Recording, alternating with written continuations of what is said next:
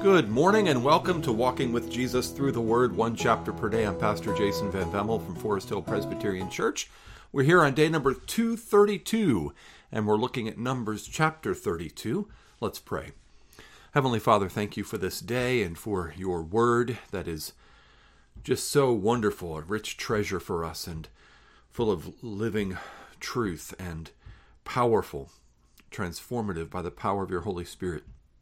So we ask that you would take Numbers 32, that you'd make it clear to our minds, and that you would plant it deep within our hearts, and that your word would bear fruit by the work of your Spirit in our lives for your glory. We pray this in Jesus' name. Amen. Numbers chapter 32.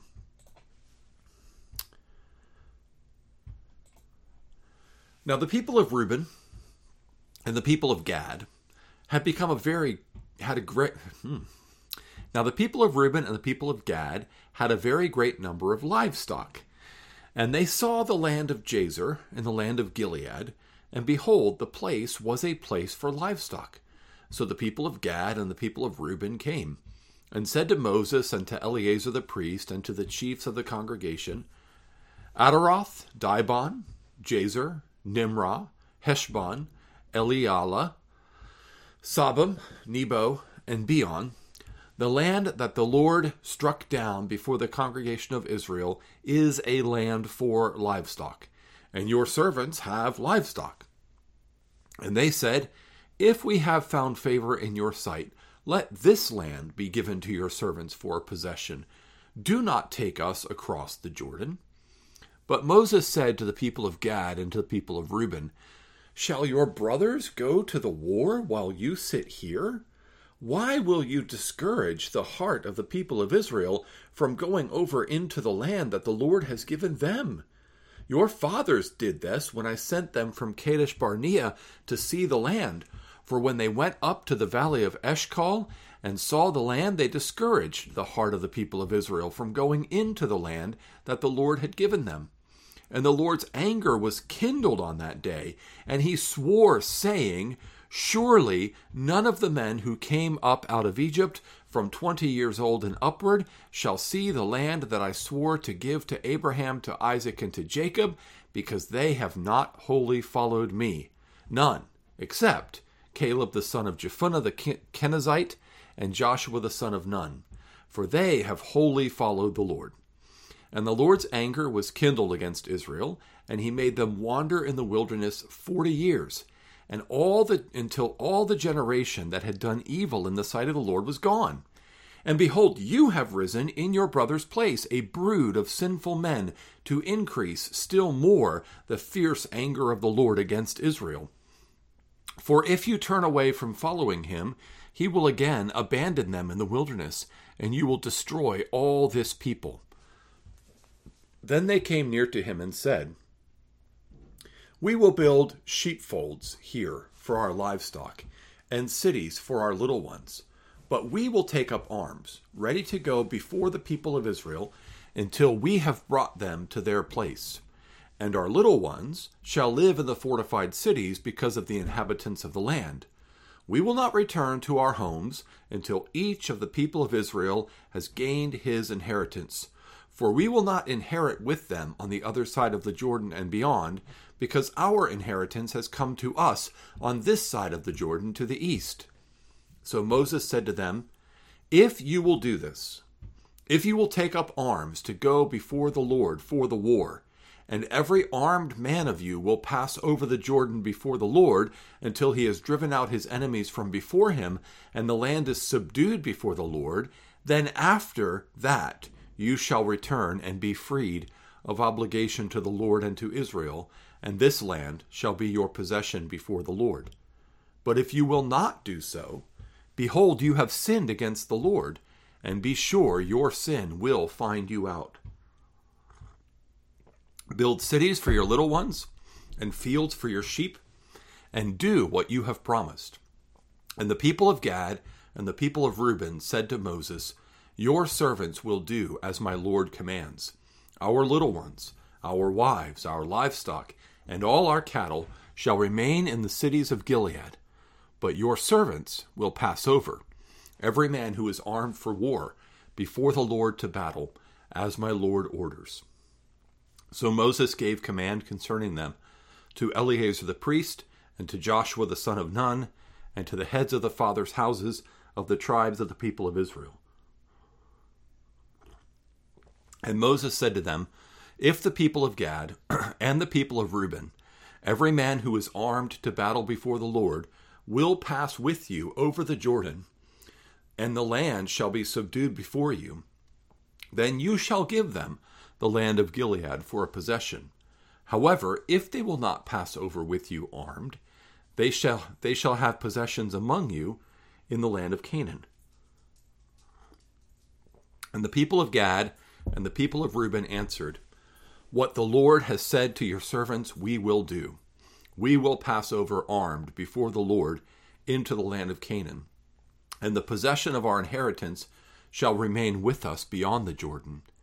And Moses gave to them, to the people of Gad and to the people of Reuben, and to the half-tribe of Manasseh the son of Joseph, the kingdom of Sihon, king of the Amorites, and the kingdom of Og, king of Bashan, the land and its cities with their territories, the cities of the land throughout the country. And the people of Gad built Dibon, Ataroth, Eror, Atroth-Shophan, Jazer, Jogbehah, Beth Nimrah, and Beth Haran, fortified cities and folds for sheep.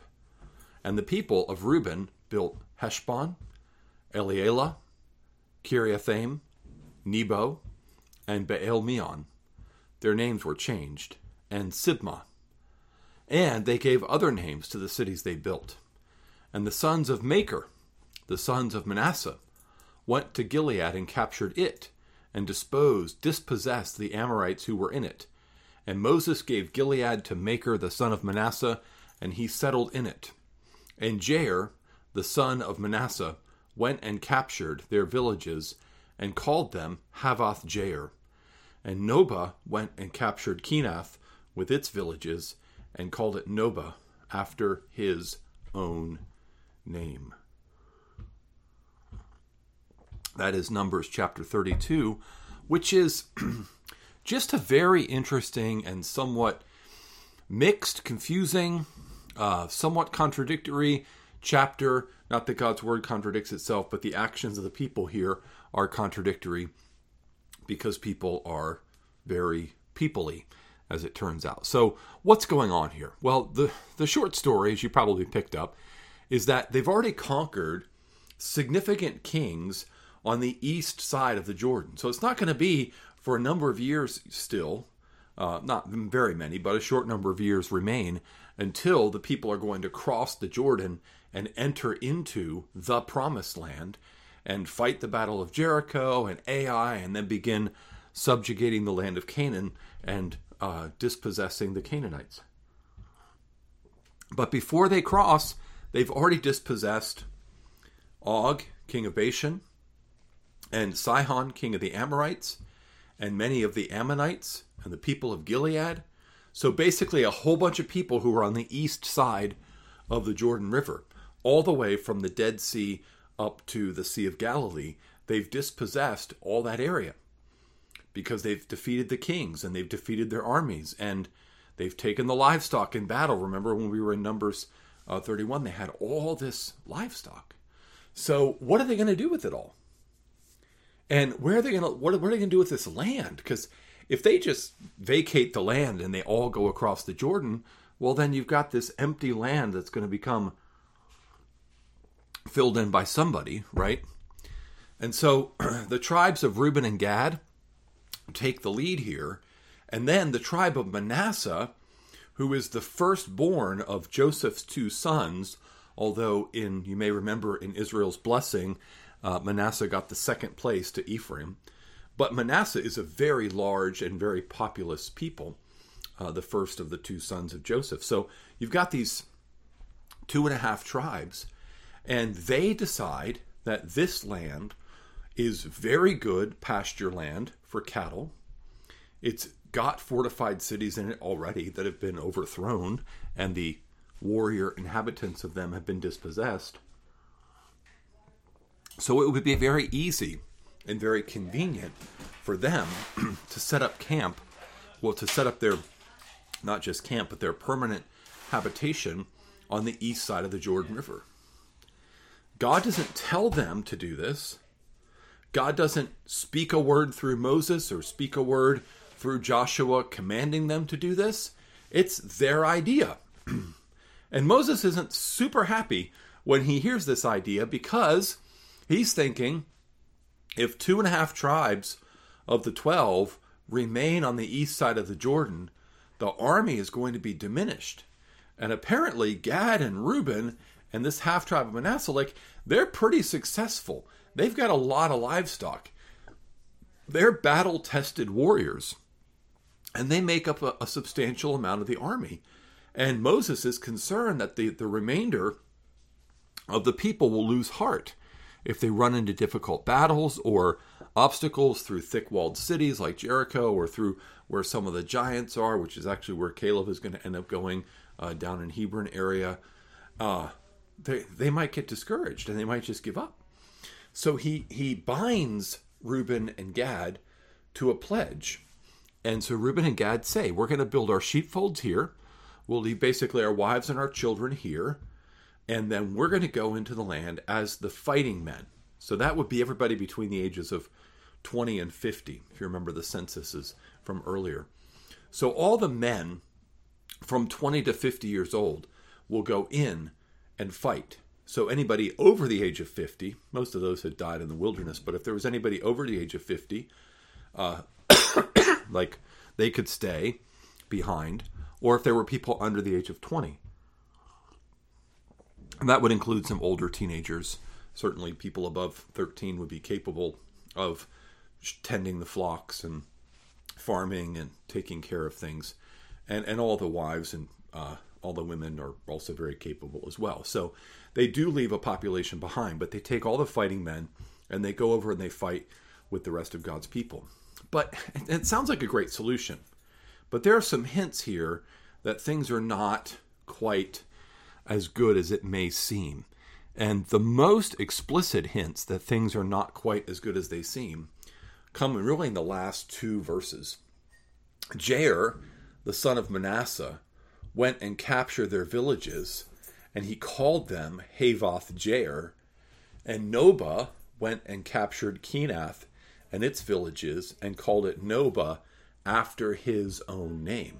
So the very last 2 verses of this chapter, you have Israelites who are capturing cities and who are naming them after themselves. That should make you recall all the way back to Lamech and the line of Cain from Genesis, and that line that said basically we're going to glorify ourselves and not glorify the Lord. And if you know the history of Israel after this time, you'll know that there was a significant cultural divide between those who lived on the east side of the Jordan River and those who lived on the west side of the Jordan River. And for all practical purposes, over time, the tribes on the east side of the Jordan River begin to be so culturally assimilated into the pagan surrounding nations that they lose their distinctive cultural identity.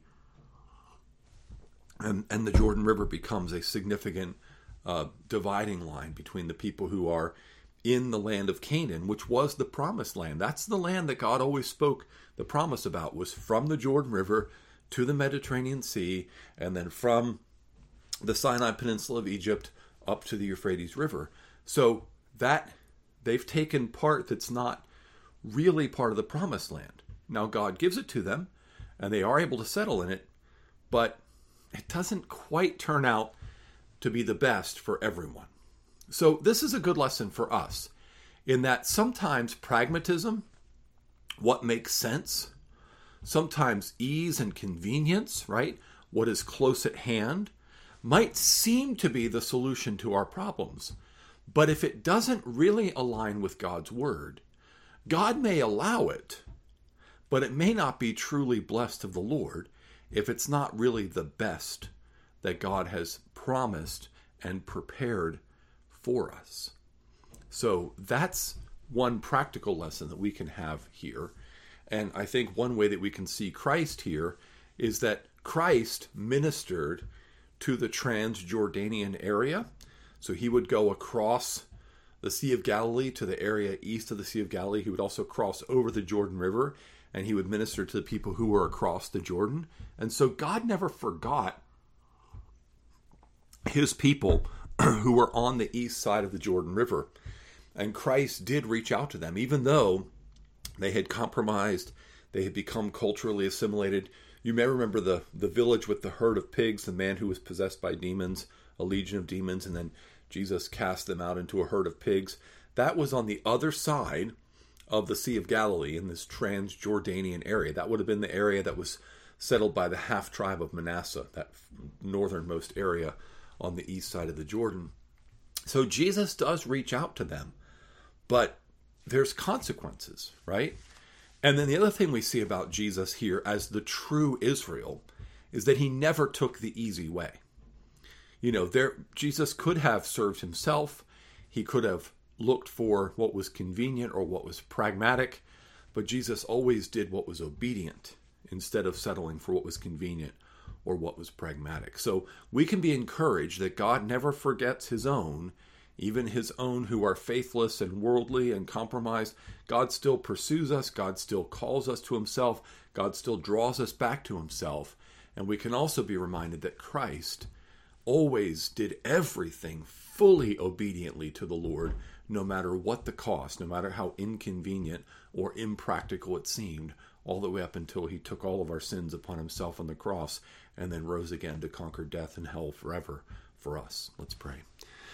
Father, thank you for the life of your Son, Jesus Christ, our Savior. Thank you for his triumph over sin and death. Thank you that he never took the easy way out, or we would not have our salvation.